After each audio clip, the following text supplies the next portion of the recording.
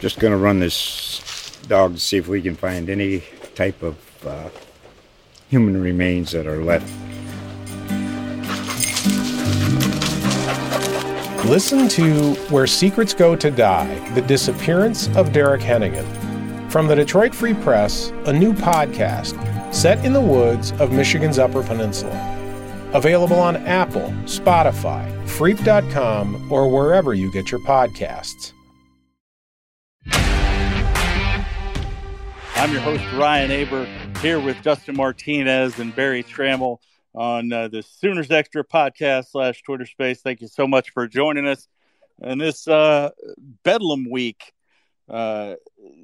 Justin, and certainly not the Bedlam week that we expected, really from either side, but certainly from the OU side. But certainly a big one, not only for what this means in the state, but what it could mean for the rest of OU's season.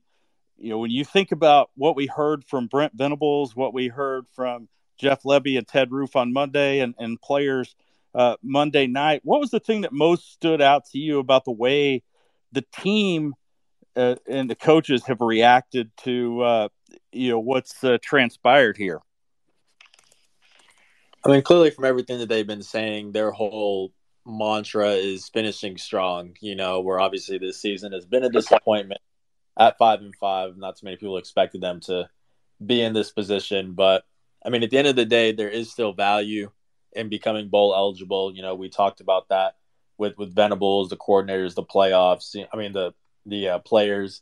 You get to end the season with some momentum, essentially. And that could be momentum for the current guys on the roster, and that could be momentum for the transfer portal, for the recruiting trail, stuff like that.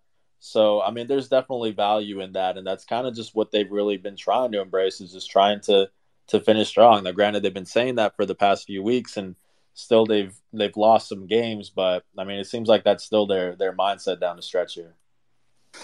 Yeah, we'll get back to that topic here in a second, but Barry, for you, it seemed like to me Brent Venables' tone was quite a bit different on Tuesday than what we've seen from him over the last few weeks, not only in his Tuesday press conferences, but certainly was different in a different way than what we heard after the game on Saturday in Morgantown. What stood out to you about that and the way Brent Venables seems to be reacting to things right now? Well, I thought he was less defiant in Morgantown, and I would say that carried over to Tuesday in Norman. I think more resigned to what this team is. Clearly, this is a team that needs to win a game and get to a bowl game just for the practice time. But I think Brent sort of has come to grips with the limitations of this team and the fairly low ceiling that it has. So he's clearly looking to the future. I don't know if that's in practice, but he was much more agreeable to talk about, the decision making for the future, whether it's the portal or what guys have to do in terms of decisions to be made. So I think the weight of the season, hadn't just fallen on him, it's fallen on everybody associated with OU football. And I think he's just to the point where he's not fighting it anymore. He just sort of knows that this is who they are and they got to deal with it and get about the business, not of saving this season, but get about the business of setting up for the future. Yeah, Barry, let's stick with you on this. Often the first step in progress is accepting reality. And, it seems like that's certainly, as you mentioned, sort of the process that Brent Venables has gone through. What to you is the most important part of that? And, what are some areas, especially when you talk about the limitations of this team and the transfer portal in particular, what are the biggest areas where you feel like they can start to make some progress there as they begin looking forward? Well, I think Brent, and I don't have great evidence that this is happening, but he's always played down the portal to some degree. And that's dangerous, I think, for anybody in 2022, because I think it's become such a major part of of how you build a program these days. But he was a little bit more eager to, or willing to discuss it, admit that they need to go get some portal players. But I think clearly that's going to be one way. I mean, the same things that draw high school kids to Oklahoma would draw portal players in terms of the stage and the profile and the tradition, all those things. So he's going to have to embrace the portal. I don't know if he's come to realize that or not, but it's true. That's the way teams structure rosters these days. So that's the solution. That's one of the solutions. All the things he talks about, player development and culture, all those things, that's still true. But man, it's a case of the portal is just this huge place where you can get talent. And when it comes to college football, OU is not a small market team. I mean, OU is one of the haves, not one of the have-nots. This would be like, one in the NBA or the NFL, one of the marquee franchises saying, we don't really see ourselves as a free agent destination. Well, that's nuts. Of course they are, and OU should be too.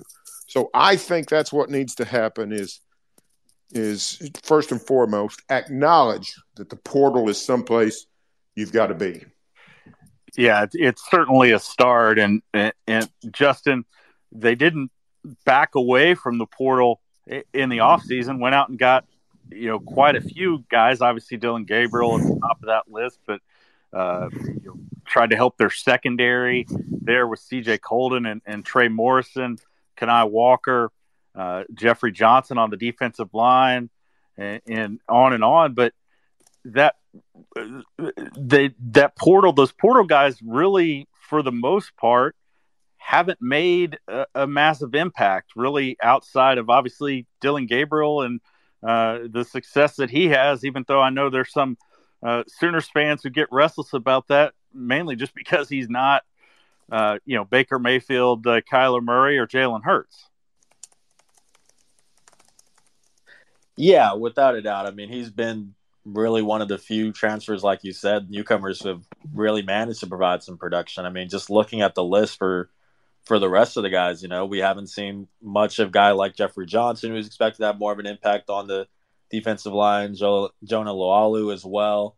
There really hasn't been much on the offensive side of the ball either. So, I mean, they haven't been able to hit as much, or they weren't able to hit as much. But, I mean, obviously, like Barry said, it plays such a big factor. And a key part of that is just acknowledging the importance of it. And the fact that that's how you build programs nowadays, I mean, you're bringing in guys who can help you win right now as opposed to, leaning entirely on some of the young guys that you bring in via the recruiting trail. So, yeah, I mean, it definitely plays a big factor, and we'll see what they're able to bring in this time around. Yeah, they're certainly going to have to hit that hard, but there's still, a good chunk of the season left. And obviously this week, Bedlam against Oklahoma State, and next week in the finale against Texas Tech. Barry, we've seen what OU has struggled with as far as backup quarterbacks this year. We've seen what they've struggled with as far as mobile quarterbacks this year. We saw Oklahoma State get Spencer Sanders back. It sounds like he's going to play the way that he was talking Saturday. Just how dangerous is he for the Sooners when you look at some of the elements that they've really had problems with this season?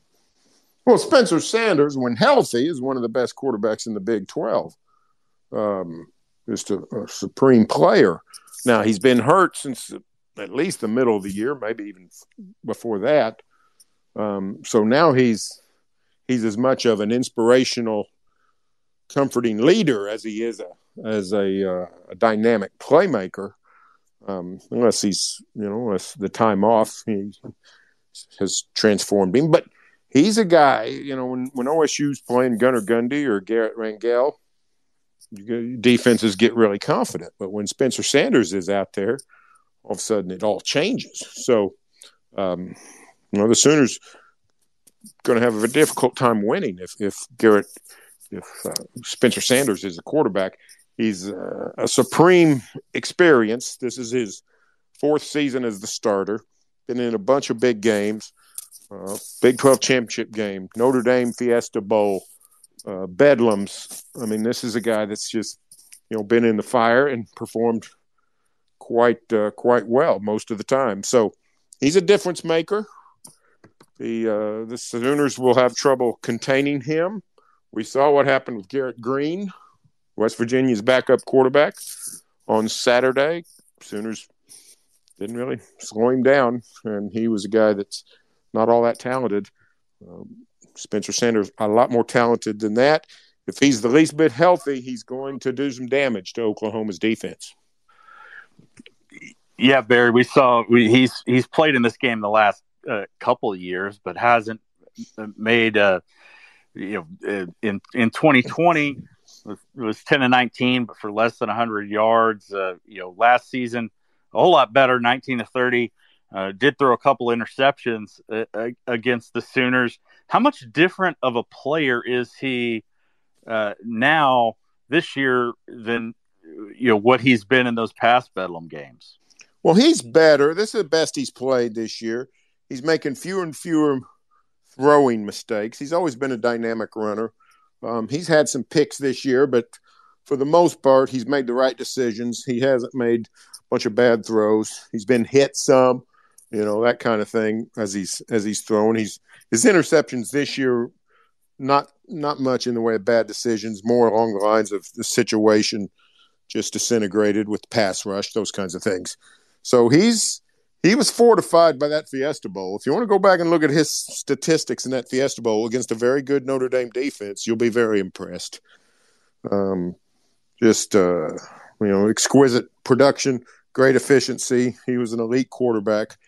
And when he's been healthy, he's been largely that this year. Now he got banged up, and it's a disaster at K-State, and then he doesn't play against Kansas and all those things. But he's been, he was hurt already when they went to TCU on some level, and the Cowboys get off to the big lead, 24-7.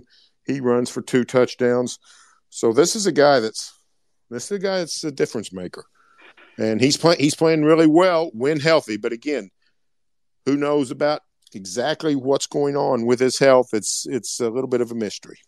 Yeah, we'll see that. Barry mentioned the game against Notre Dame, the bowl game last year, 34 of 51, 371 yards, 4 touchdowns, no interceptions. Oh, and he also had 125 yards rushing. So it's 500 yards of offense. Yeah, he had an insane game, like you mentioned, against a defense that had been pretty good.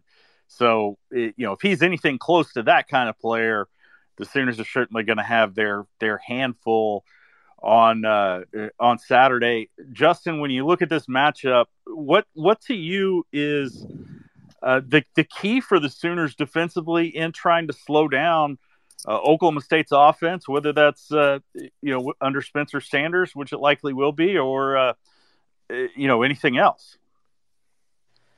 Yeah, I mean, I probably sound like a broken record because I've been saying it over the past few weeks, but they've got to get pressure up front. I mean, that's just what it all starts, and obviously they've had their struggles, this group has, throughout conference play, but at least in the early going, when JT Daniels was out there against West Virginia, they were able to get some more pressure, so there's something you can try to build off there. But yeah, I mean, they're just going to have to be able to create some problems up front, and that's something they just haven't been able to do consistently. Yeah, but Barry, it doesn't seem like they trust that pass rush to really get after quarterbacks when you've got somebody who can move. We saw just how different not only the production but the game plan was when West Virginia switched quarterbacks. How do you think what's the best way for the Sooners to attack that Oklahoma State offense and try to have a little bit of success and slow them down? I don't think I'd recommend a lot of blitzing because, I charted the blitzes the other day in West Virginia, and 2 or 3 of Garrett Green's big runs came when the Sooners blitzed. And when you blitz, if he gets around it or through it, usually it was around it, but if you evade the blitz, there's no containment and off to the races. And Spencer Sanders is a lot better runner than Garrett Green. So I would minimize the blitzing. I think I would just try to rush 4 and see what happens. OSU's receivers are not elite compared to what we've seen over the years. They don't have a star. OSU for 2 decades, it seems like. Rashawn Woods, Darius Bowman, James Washington, Tylan Wallace, Dez Bryant, just one after another. Justin Blackman, the best of all. So they don't have anybody like that. So I don't know that you have to intently game plan for that. You have to game plan for Sanders. I'd try to keep him in the pocket best you can and take your chances with a secondary that's actually played better than maybe we thought. That seemed like the Sooner weak spot coming into the year, right? Yeah. And it's actually been better than the linebackers and probably better than the line. So that might be my suggestion. I'm not any kind of defensive whiz, but that might be my suggestion. Yeah, I think there's no doubt they've been the best group, and a little bit surprising that they've held up maybe as well as they have. I know, obviously they would like to be better, but given all that they've lost injury wise, especially all that they were without on Saturday, it seems like they have held up. They've been able to turn in some pretty decent interception numbers. Especially in over the last few weeks there with, 8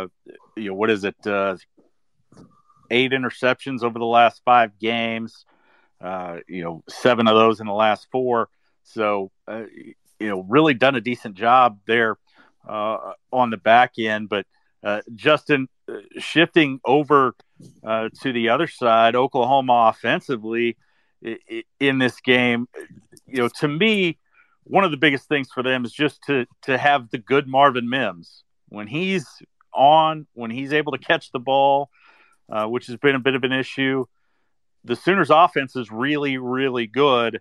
When he hasn't, they can struggle a little bit. And we've seen sort of a Jekyll and Hyde type performances from him, really all season.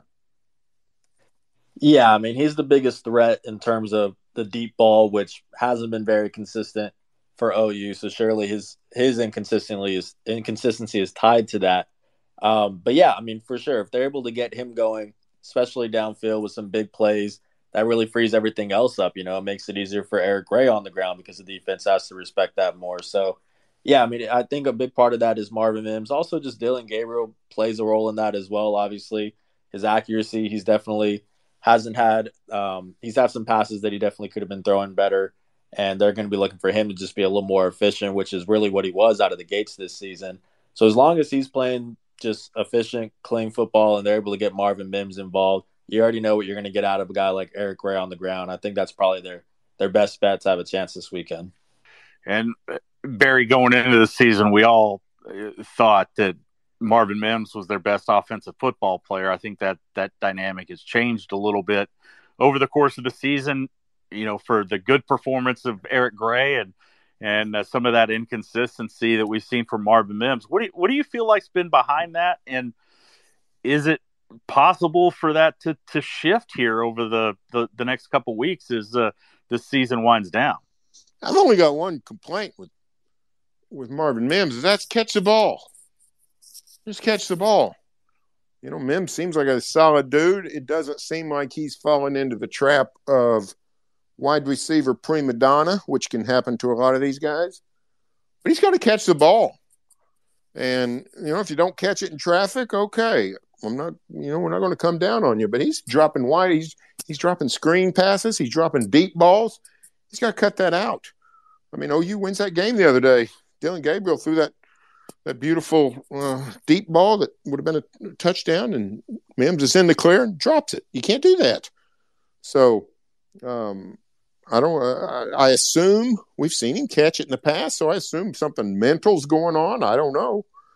But, yeah, he has fallen in status in terms of this OU offense. You would now say Eric Gray's their best player. And if it's not him, it's Braden Willis, or if you want to go to the line, Anton Harris even is above that. So very disappointing year for Marvin Mims. It started well before Morgantown, but it sort of exasperated in Morgantown. It sort of came to full light of, this guy's just not producing the way he should. Yeah, I mean, really, you think about the way that things went in Ames for him. Now they were able to obviously overcome that, and Jalil Farouk's great day helped that out there. But Marvin Mims, the TCU game, had that fumble really early that started the path down. Oh, this could be a long day for the Sooners, and it's been sort of on and on for him. But it seems like he has kept sort of kept his head up and kept a positive outlook on things. We'll see if he's able to turn that around. But they really need to get him going, both for what he is and for that relief that Justin was talking about to Eric Gray, because Gray has been fantastic, but certainly the more space that he has to work, the more effective he can be. And if they get Marvin Mims going, that opens the field up for Eric Gray to work there. Barry, sticking with, or no, Justin, we'll go to you for this one. We heard you ask the question yesterday about injury updates with Justin Broyles and Andrew Rame.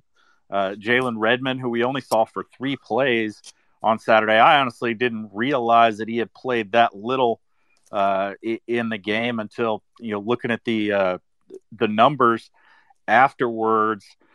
One, I thought Brent Venables seemed to be more open about talking about what was going on. I don't know if that's just a matter of acknowledging some of the hurdles that they have to overcome. But when you look at all those guys who've been banged up recently, Justin Broyles, Andrew Rame, Key Lawrence, Jaden Davis, all out Saturday against West Virginia or missed a significant chunk of the game. Who do you use the most important one for the Sooners to get back this weekend? Well, Andrew Rame, I feel like out of everybody, I trust the depth there a little bit more. With Robert Conjol, he's able to give you some solid enough production. So I think it's going to be in the secondary. They talked about Jaden Davis coming back, Key Lawrence coming back. Justin Broyles, is a guy who's done everything for them. Also, there's obviously the impact that he has off the field. So I would probably lean towards him as the guy that I think having him back might not only help production-wise, but also just momentum-wise, something the team can really rally around, especially with this being senior night for them and him being a redshirt fifth-year senior. I think that might be something that might be a bit of a morale boost and also a boost on the field for them. What about you, Barry? And were you surprised to hear him say that Justin Broyles was likely to be back this weekend? I think a lot of us that were there in Morgantown felt like we were seeing the end of Justin Broyles on the field for the Sooners. Yeah, and what's interesting? It's a hyperextension. That's the same thing that we saw out of Jason Taylor at the end of the Texas game up in Stillwater a few weeks ago. People thought, "Oh, it's bad, looks terrible. He's probably out for the year," but he comes back and even plays the next week. So I don't know anything about hyperextensions, but it appears that it's a bad-looking injury, but one that is sort of temporary in terms of the damage or the long-term consequences. So when I found out it was an extension, I thought immediately of Jason Taylor. He came back and played, and it's great news to hear that Justin Broyles facing the same thing. Taylor was not 100%, did not play the whole game, but was able to go for a while. I think it's quite possible we could see the same thing out of Justin Broyles. The Sooners will need, it seems like maybe as much his leadership as anything. A guy that can, do a lot of things, can sort of settle the troops down, be sort of a quarterback, perhaps, if you will, of the secondary. So I think that was very good news for the Sooners. Would you agree with Justin there on the assessment of him being the most important of those guys to get back? Oh, yeah, it sounded like Conjal played pretty good at center. Yeah, at least and certainly the PFF numbers sort of bore that out. Yeah, and who else is on the list then? Yeah, Key Lawrence and Jaden Davis out in the secondary there. I'm probably not going to get too many followers on this, but I actually think Key Lawrence has been a pretty good player over 2 years. I know he's had some mistakes and some not perfect games, but I would think they would miss him. The OU corners, like we said, have been playing pretty good. So I don't know that – I think they could probably live without Jaden Davis. But I'd probably say Key Lawrence because I think he's a little bit of a playmaker and somebody they can probably use Saturday against the Cowboys. Yeah, I think that's certainly I wouldn't argue with there. Now, I can speak on hyperextensions. I've not hyperextended my leg the way that Justin Broyles did, but when I was a kid, hyperextended my elbow, arm sort of falling and stretching out to brace myself, and I can tell you, it hurts like crazy initially. I thought I'd broken something. I couldn't hardly move it at all. Made the ridiculous decision to try to play baseball first base with it, and I couldn't even catch the ball with any kind of straightening out of my arm without sort of yelping in pain. But it did go away quickly. A day or two later, it was like it never happened almost. So I clearly. It's a little bit different at this level. Who knows how close he'll be to 100%, but I can certainly speak to the fact that it hurts like crazy initially, and you think it's a whole lot worse, and then all of a sudden it's markedly better fairly quickly. Yeah, if I've hyperextended anything, I don't know. I didn't know it. So,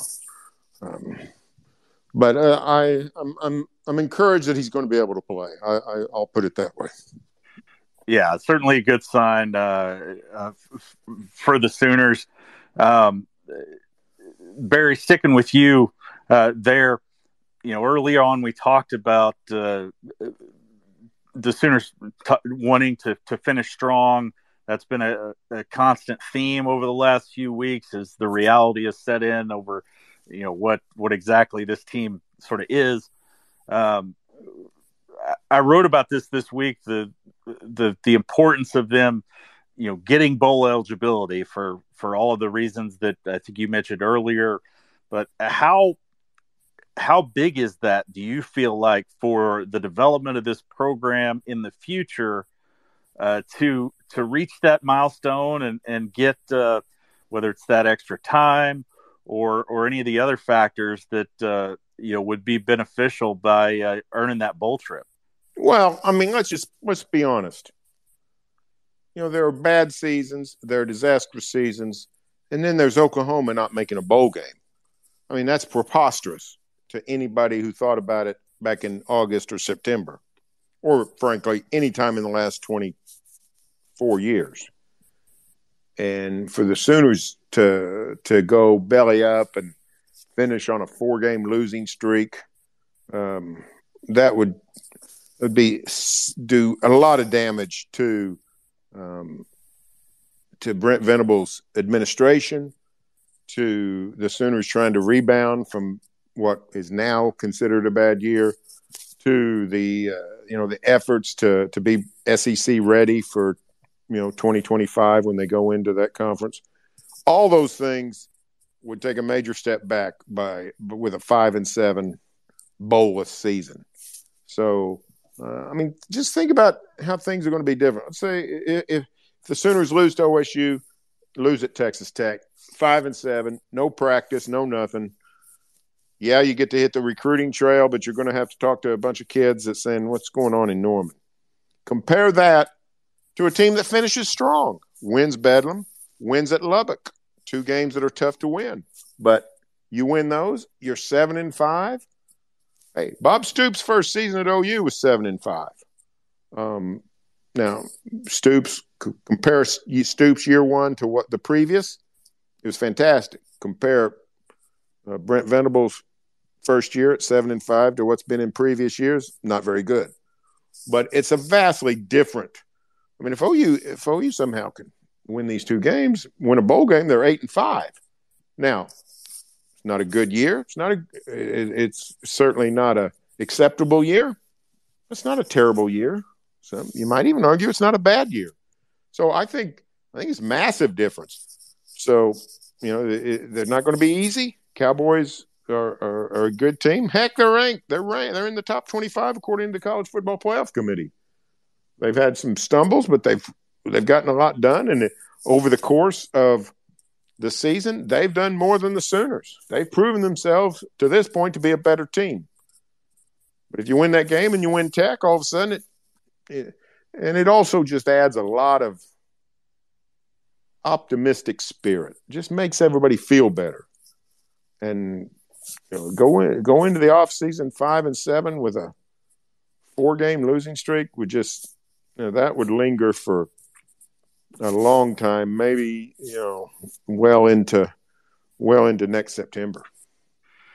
Yeah, Barry, and we've seen when the Sooners have just sort of edged into a bowl game, haven't had the kind of seasons that they want. Now, obviously, 99 and into 2000 was a little bit different, like you said, because they hadn't been in the previous 4 seasons, make the Independence Bowl. There's some excitement there heading into the 2000 season. We know what kind of turnaround happened there, but even the couple times they've stumbled. 2009 when they were 8-5, they get to the Sun Bowl and turn things around, make the Fiesta Bowl, win the Fiesta Bowl. That next year, 2004 into 2005, or excuse me, was it 2005 into 2006 as they make the Holiday Bowl and then get to the Fiesta Bowl. And then, obviously we know the differences in 14 and 15 with Lincoln Riley and company coming in, but still, some of those same reasons. So there's no doubt that it can be a springboard into making something positive of a season that has been hard to make a lot of positives with. Yeah, it's just when you're having this kind of season, you look for any sign of positivity. You look for any sign of progress. And frankly, winning these 2 games would be progress. Either one. Right now, OU's best win is Kansas. The Jayhawks are the only team above 500 that Oklahoma's beaten. I don't know what Texas Tech will be when they play next week. They'll either be 6-5 or 5-6. But OSU is a solid 7-3. They had TCU on the ropes. They lost 1 game without their quarterback, and then they lost a game that was a total dud, just a total meltdown. So it's a team that beat Texas. This is a team that beat Baylor, and neither one was a fluke. So they're a good, solid football team. And if you beat them, that's a sign of progress. Yeah, it certainly would be. It hadn't been very often that Oklahoma State has come into this game as the one team that was ranked in this matchup. It hadn't come very often that the Cowboys have even been ranked ahead of the Sooners. in this game. But certainly that'll be the case on Saturday at 6:30 down there in Norman. Justin, Barry touched on the rankings, and we got a chance to see the committee's rankings last night. Oklahoma State, like Barry said, moved into the rankings. Texas dropped out. What to you stood out about what we saw from the committee last night? I don't know if too much really changed. I mean, I believe the top, I don't have it in front of me, but the top 5 are still the same, right? With Tennessee right outside. And yeah, the first bit of movement there was LSU going up to number 6, with Oregon dropping down to 12. Right. Yeah. I think Barry had mentioned it last week. I mean, Oregon was in a position where if it had won out and won its conference title game, it definitely would have had a strong case. So they've dropped down since then. USC is still in a position where I believe they can clinch a spot in their conference title game this week if they're able to beat UCLA. So they still have a fighting chance as well. But I mean, at the end of the day, it's those top 4 teams that are still undefeated. TCU is still in a really good position as long as it can win out. So I guess that's sort of my general takeaways from it. What about you, Barry? We got to watch, had to wait a little bit last night with the fantastic ending there between Michigan State and Kentucky in double overtime there. But, once we finally saw the committee's rankings, what was your takeaway? A couple of things. I was impressed that they have LSU ahead of a couple of one-loss teams, USC and Clemson. I was not impressed that they have USC ahead of Clemson. By no stretch of the imagination can you declare that USC has a better resume than Clemson. So that's got me a little concerned that they're looking for flash and sizzle rather than what a team has actually done. I mean, I'd put Utah in the same conversation. I know that Utah obviously has the 2 losses, but right, yeah. And when you look at resume, yeah, USC still does not have a great win or a top 20 type win. They don't have Oregon State's their best win, right? Oregon State, their best win. So now USC is going to make up for it in the next couple of weeks. They got Notre Dame and UCLA and Notre Dame, but I just that kind of thing bothers me. I remain mostly dismayed at the fact that they've got Tennessee below Ohio State and Michigan and TCU for that matter. Tennessee should be ranked number 2. They got 2 outstanding wins, Alabama and LSU. They got two top 10 wins. One of them was on the road, and they're being punished because they happen to have Georgia on the schedule. Ohio State hasn't played Georgia. Michigan hasn't played Georgia. Frankly, Michigan has 1 good win, Penn State. Ohio State has 2 good wins, Notre Dame and Penn State. But they have 0 great wins. Tennessee's got 2. So when the committee starts rewarding victory as much as they penalize loss, it's going to be a very good day in college football. But we're a long way from that. Yeah, I completely agree with you there. I think Tennessee is certainly undervalued there for that reason, and I do wish that they would look at that a little bit differently. Clearly you've got to win games, and that's important, but also look at the whole picture of how those things came together. And I think the committee has done a better job than in the past. When you look about the way that things were determined, the media poll and things like that, I think there's still a lot of folks who vote in those polls, the AP poll specifically, that just you automatically move people, drop people a certain amount of spots with losses, raise them up a certain amount of spots with wins, and don't take the time to look at the totality of resumes. And resumes change weekly. A win that looked like a really good win early in the season might not look like as good of a win late in the season. And I think people sort of take those things as snapshots a lot of the time, and value those wins equally the entire way. And clearly, in my mind, TCU is a team, for instance, that is going to have a chance to make the playoff, but I don't have them in that spot currently in the rankings, just based on the resume that's ahead of us. But it's just a different way of looking at things, and certainly the committee has taken a little bit different approach than traditional rankings, but still not quite there, I think, as far as how to view things. Well, let's wrap this up by giving some predictions for Saturday, and we'll start Justin with you. How do you think this game is going to unfold, and what's your score? Yeah, I think it's going to be a close one, just with it being a rivalry game, and obviously OU is going to be desperate to try to finish strong and become bowl eligible. So I think they're going to have a fighting chance, but I am going with OSU in this one. Just with Spencer Sanders back in the mix, I figure they're going to go back to what we'd seen out of them earlier in the season before his injury. So yeah, I'm going to go with the Cowboys here. 35-28 will be my score prediction for this one. Oh, you're stretching it out a little bit there from what you had in the paper, but close to it, right?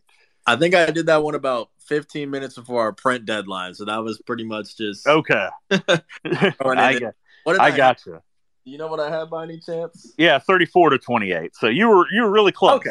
Okay, there we go. So it hasn't changed too much. The betting line changes on a day-to-day basis, so mine is also changed just slightly. Absolutely. Barry, I guess before we get to your prediction, were you surprised to see the line on this game? No, because we've had a very solid model with the Texas Longhorns. Texas has been consistently favored in games that either they shouldn't be favored in or by much more than they should be. They were a 7-point favorite against TCU. And if you just look at the common opponents throughout the year, there was not any question who played better. But the American better, especially the uneducated American better, migrates to name brand teams.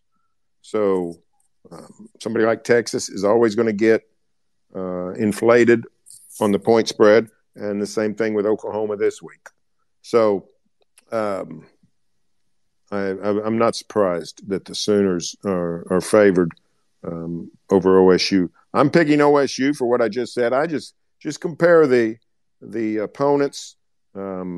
Some, Sooners have fared better against some, Cowboys better against others, but they've got 6 common opponents. And they don't and OSU has the advantage. OSU's played better against the majority of those opponents than has OU. So to me, that's a sign that the Cowboys are the better team. I'm picking OSU in a tight one, 31-29. Yeah, most of us went with a close one in this one, just looking at the scores of a couple folks who aren't here on the podcast. Jenny Carlson went 38-31 OSU. Jacob Unruh, OSU writer, 44-41 OSU.